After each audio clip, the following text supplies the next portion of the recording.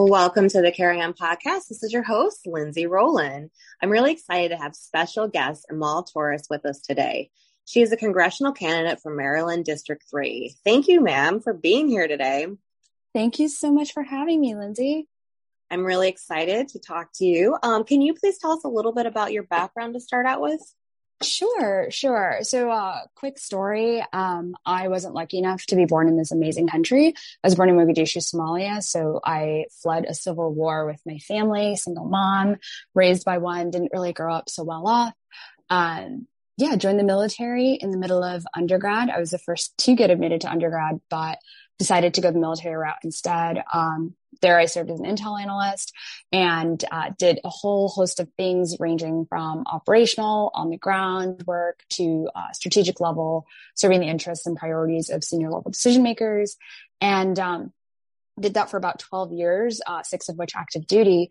And then it was about, the withdrawal of Afghanistan where I decided that it made sense for me to shift focus from the DoD and that level to potentially now, I guess, running for Congress.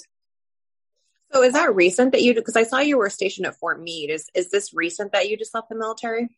No. So I have been DoD my entire adult life, but I was only in the military for 6 years and then 12 years as a whole in the DoD as a civilian and as a contractor. Okay. All right. And then you talked about in your Fox interview or your interview that you decided that you could not do the job anymore because I'll let you tell why, but. Yeah. So it wasn't that I couldn't really do the job per se. The job's great. Don't get me wrong. Being an intel analyst, that was my bread and butter. I loved it, supporting that mission set. It was, as you know, as a federal civilian, you have to take an oath, not too dissimilar to serving in active duty, where you obey all orders from all officers appointed over you, to include the commander in chief, right? And that being said, there's an innate obligation to serve apolitically. That means it doesn't matter who's in power, you carry out all orders without any reservation. And after witnessing the withdrawal from Afghanistan, I went more into detail on Fox, but I had somebody that was in my unit deploy there for the second time within a year. And, he was killed in that withdrawal. And it impacted me on a level that caused me to question, how do I see myself serving this amazing country?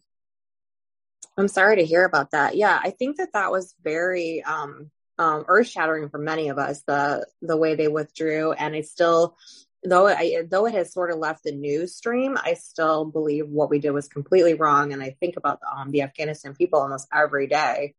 Absolutely. Yeah. I mean, we've been there since the early 2000s, shortly after 9/11. And, it's a multi-generational deployment, and our presence, our U.S. presence in that region, is worth, re-examining, and the fact that we went there in the first place. I know that was always up for conversation. I'm not beyond conversation, but how we handled the withdrawal, I think, wasn't in full respect to the people and the partner forces that we were there to support, the government that we said we were there to support, and our service members that have dedicated their lives and their careers to that AOR. Yeah, absolutely. It was absolutely heart-shattering. And but I want to move on. So I think you talked about this a little bit already, but tell me why you're running for Congress. I always ask everybody, why are you running for Congress? Yeah, somebody once asked me, they're like, so why did you decide to put on the kick me sign? And at first I didn't really get the joke. I was like, what do you mean kick me? You're just, shaking hands, kissing babies. And you're just like, please vote for me. I'll do the best job. But no, it really is putting on the kick me sign because, you're truly serving in a capacity that is different. You're applying for a job and asking the constituents to hire you. The campaign is really a giant interview process, a very expensive one at that. But, so why did I decide to run? Short answer, service. Since I was 19 years old, I've served, this country in uniform, out of uniform, as a contractor, as a civilian. And, in that capacity, you're talking about national security, and it's a very narrow scope of service and a very quiet one at that. And when I saw, like I said, the Afghanistan withdrawal and really what's happening in our country after the COVID-19, the shutdowns, the economic impacts that that's had on us, the rising cost of living due to inflation. I live in Maryland, so crime is a perpetual issue. It's an existential issue in Maryland, which it really doesn't have to be, given that we're the number one country in the world for a lot of things.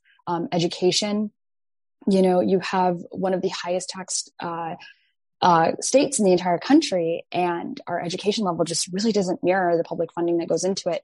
So it was a culminating series of events and circumstances that just made me realize that maybe I could serve differently, and that would be an elected office at the federal level, which I have expertise and experience in. So that's why.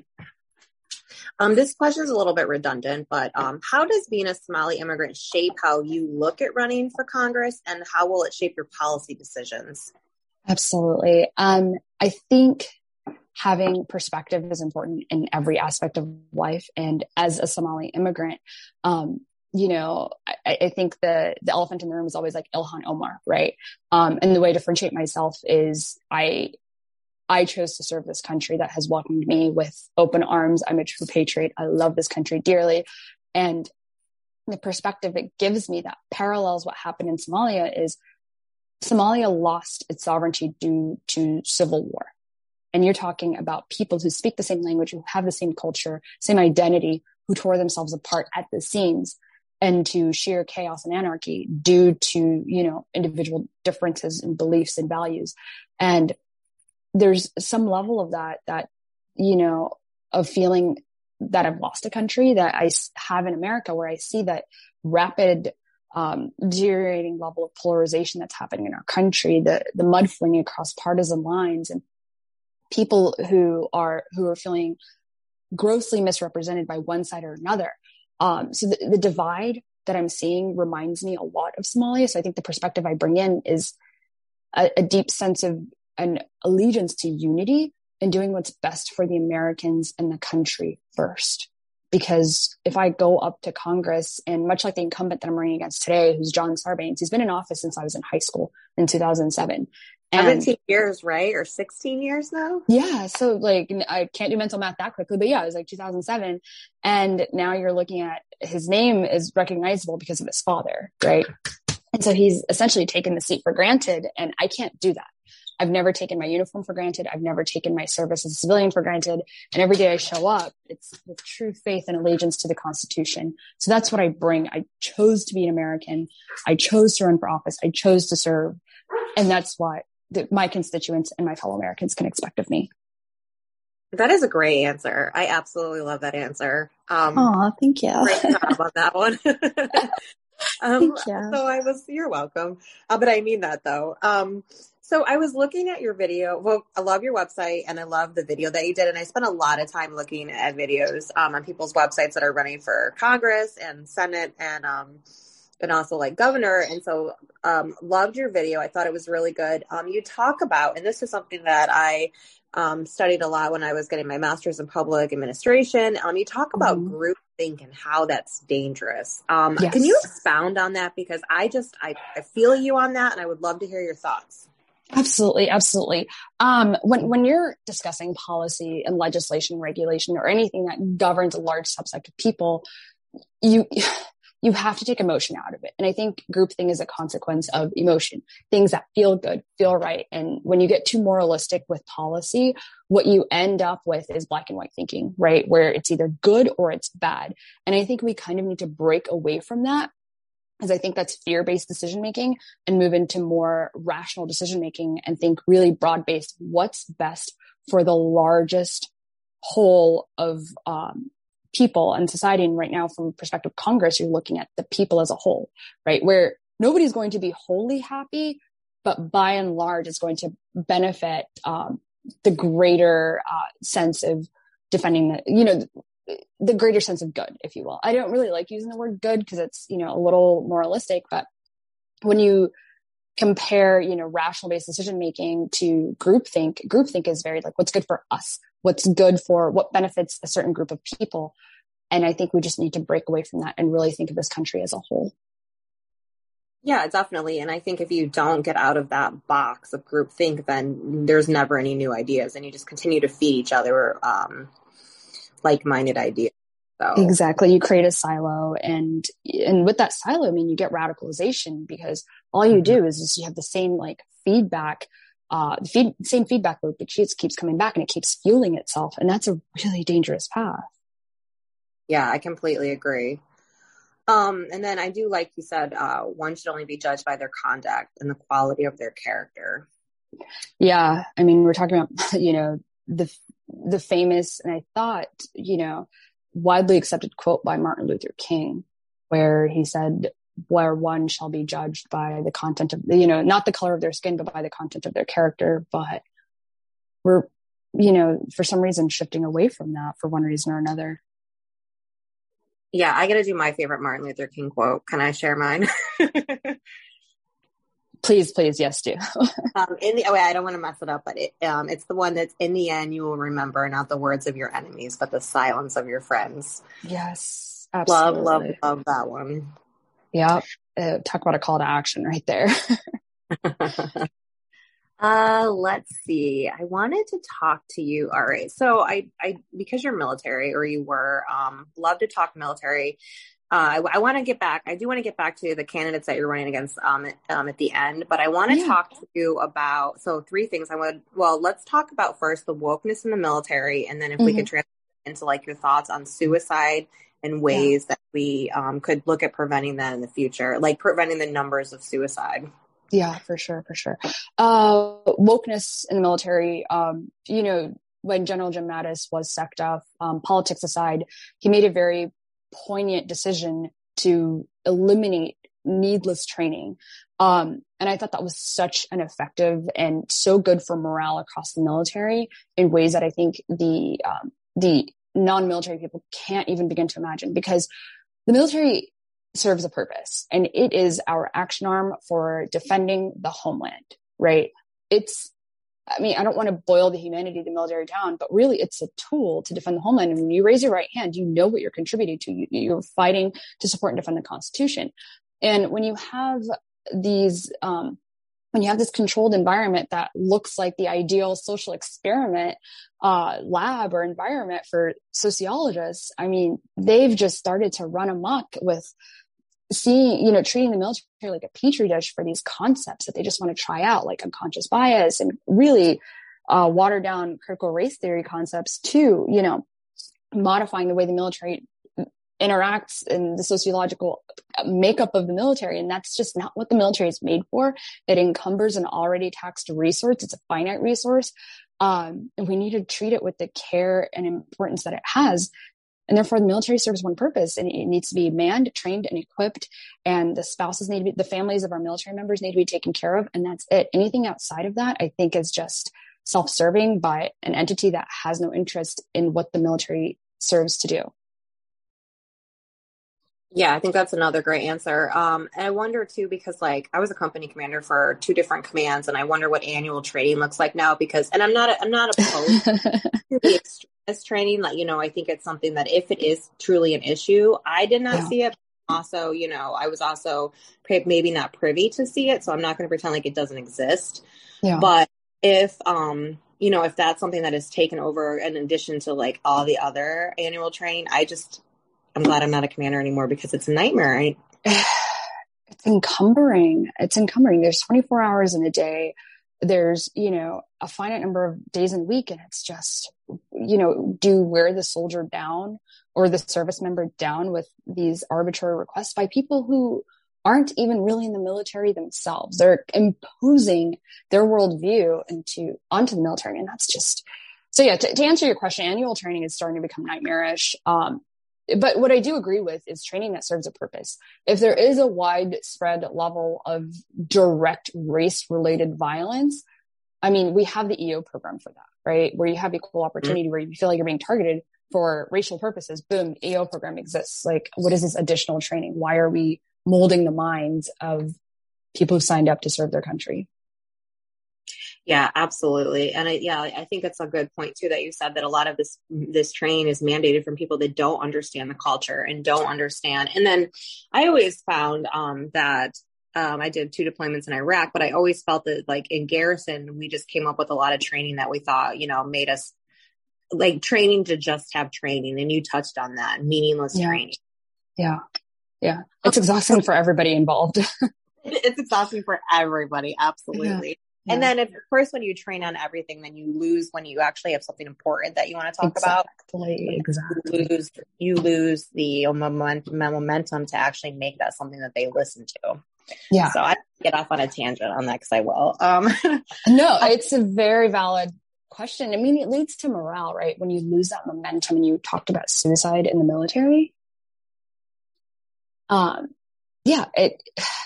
Did you want to skip to that, or did you want to make a comment? I didn't mean to interrupt. No, please. I'm sorry. I get ahead of myself, but please go ahead. No, you're fine. You're fine. I did the same thing too. Suicide in the military is a very real and pressing issue that, I'm not going to pretend to have an answer or a solution to. I have been impacted by it. I did at a very, very young age. I had a friend that did commit suicide. They were in the military, and my heart goes out. I was enlisted, so I was never in a commanding capacity, but my heart goes out to every commander and every service member facing that situation, whether it's yourself, your unit member, your subordinate, doesn't matter. That's what we really need to be focusing on. If these sociologists really want to treat the military and really, address the sociological issues facing the military instead of unconscious bias, whether you think you might be a racist, like, how about improving the psychological health of the military and focusing on, the factors that contribute to suicidal ideation?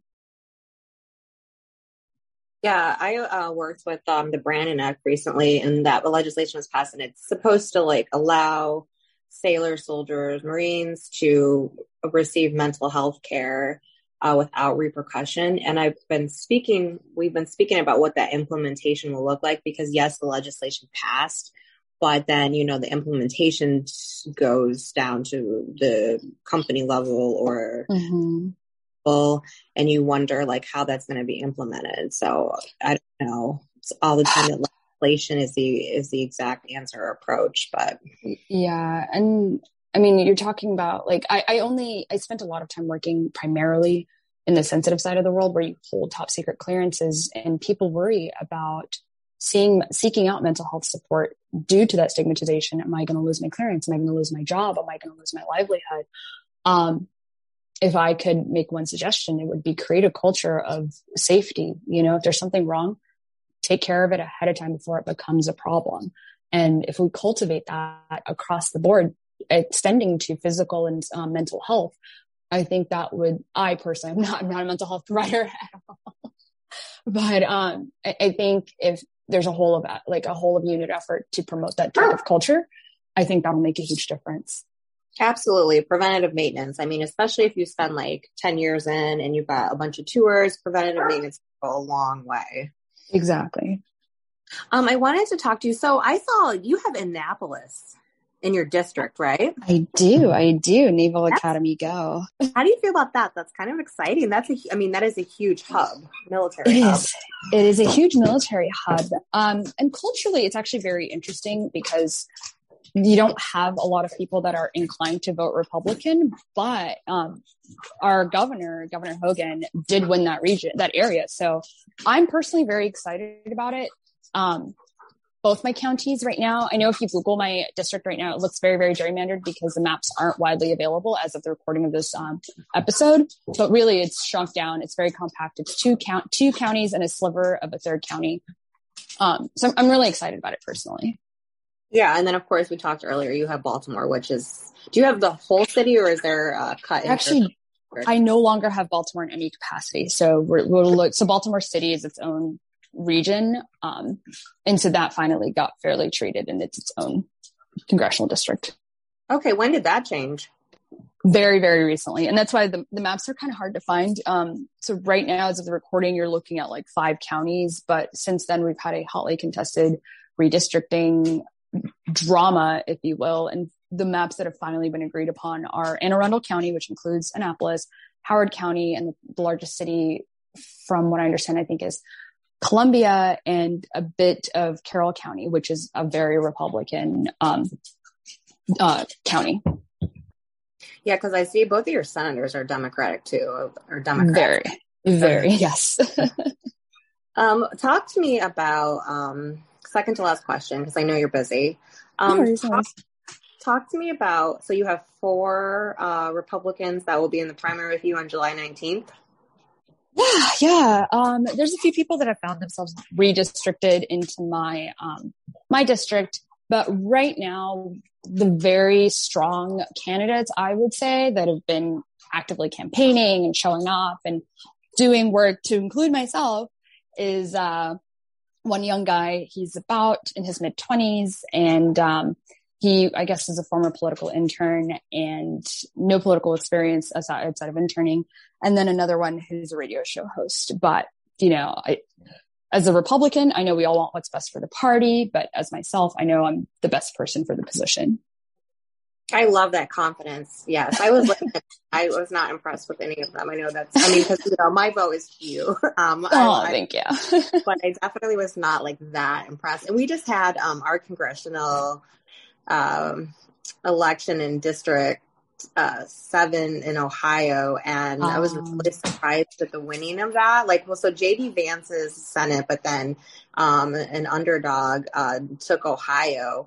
Wow. So took that district, and so basically it was because the other two Republicans had talked smack about Trump. Oh, wow. Okay. Yeah, I mean, that'll do it. Maryland's kind of odd in that sense because we have Governor Hogan, who's decidedly not the closest of friends with Trump. You could Google to find out the extent, but everybody's just ready for change. Everybody is equally hit hard across the board by inflation, poor education, and crime. So that's kind of our issues here. One other thing, talk to me about BLM, your thoughts on BLM, and then also your thoughts on defund the police. Sure. I'm vehemently anti-defunding the police. And I think most people that are in the issue of, BLM and are having that, where those conversations are happening, don't want the police defunded. They want the police to work. And I think that comes in the form of supporting our police, enabling our police. There are service members truly working on the homeland. I mean, military, we get to leave and go elsewhere to go work. Our police are doing the work here. So they deserve our utmost support from the federal level, state level, and the local municipal level. With regard to BLM, I think it's important to note the difference. One, the phrase itself, do Black Lives Matter? I think unequivocally, yes. I don't think that's partisan in any capacity. Black lives do matter.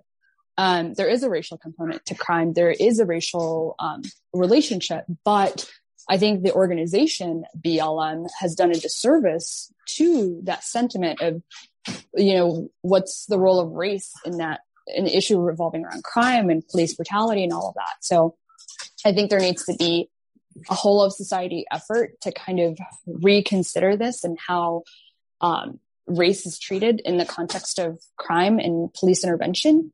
And so I think that comes in the form of better funding and effective funding, which also applies to the military. Effective funding meaning holding police forces accountable to identifying their key needs, making sure that everybody's held accountable to their behavior. I support body cams on police officers. I do support community policing, and I do believe in strong policing too. Consequences matter, and police presence and police activity in an area denotes safety. And when you take police out of, the local enforcers out of an environment, that allows crime to fester. So that's kind of how I look at it. Side note, can you hear my dogs by any chance? I can, but I'm not worried about it. Are you? I'm not bothered by it, but they just snuck out, and I apologize. Come on, guys. Come on. Let's go. And then I saw you had on your Instagram page, Winston Sears. For our listeners, that's the Lieutenant Governor of Virginia. You had an event for her, and I just loved her. I watched her during the election, and I really have a high regard for her. She's absolutely amazing. Yes. So she's my superhero. She's a vet. She's an immigrant. Very parallel stories, and I couldn't be more honored to have her at our event. I'm actually a committee member of Baltimore City's Republican Party, so a central committee. And so, yeah, that's our Lincoln Reagan dinner, Douglas dinner she's our guest speaker. Nice. Very nice. All right. Well, I want to thank you for coming on Carrie Ann Podcast. And of course you have my vote. I won't be voting in Maryland, but be following you. And is there anything else that you wanted to say to our listeners before I let you go? In case we didn't cover anything, or any last minute thoughts? Yeah. Vote for the change you want to see. You can also find me on my website at Amal. It's spelled A, M as in Mike, A-L, forcongress.com. And my social medias are Amal 4, the number 4 Congress on Twitter and Instagram. And honestly, go vote. Go register to vote. Get at least a friend or two to also go and register to vote. I think the issue that we talk about a lot recently is election integrity. And I think integrity is really an individual effort. So do your part to vote honestly, do your part to vote with your conscience, and do your best to just be a part of the civic decision that we get to make as a community, which is voting. It's a right we take that we are very lucky to enjoy here in the United States. Yeah. And do your research. Make sure you know who you're voting for. What are their policies? I mean, people say that a lot too, that they're not going to vote because of our elections, what happened or what did or didn't happen at this point. Yeah. No, you need to get out and vote, and you still need to that is your duty as a citizen. So exactly. That's kind of it on my end. All right. Well, I want to thank you so much, and hopefully we'll be able to have you come back on the podcast and chat with us a little bit more closer to the primaries. I would be happy to. Thank you so much for having me. All right. Thank you. Have a good one. You too. Thanks. Bye.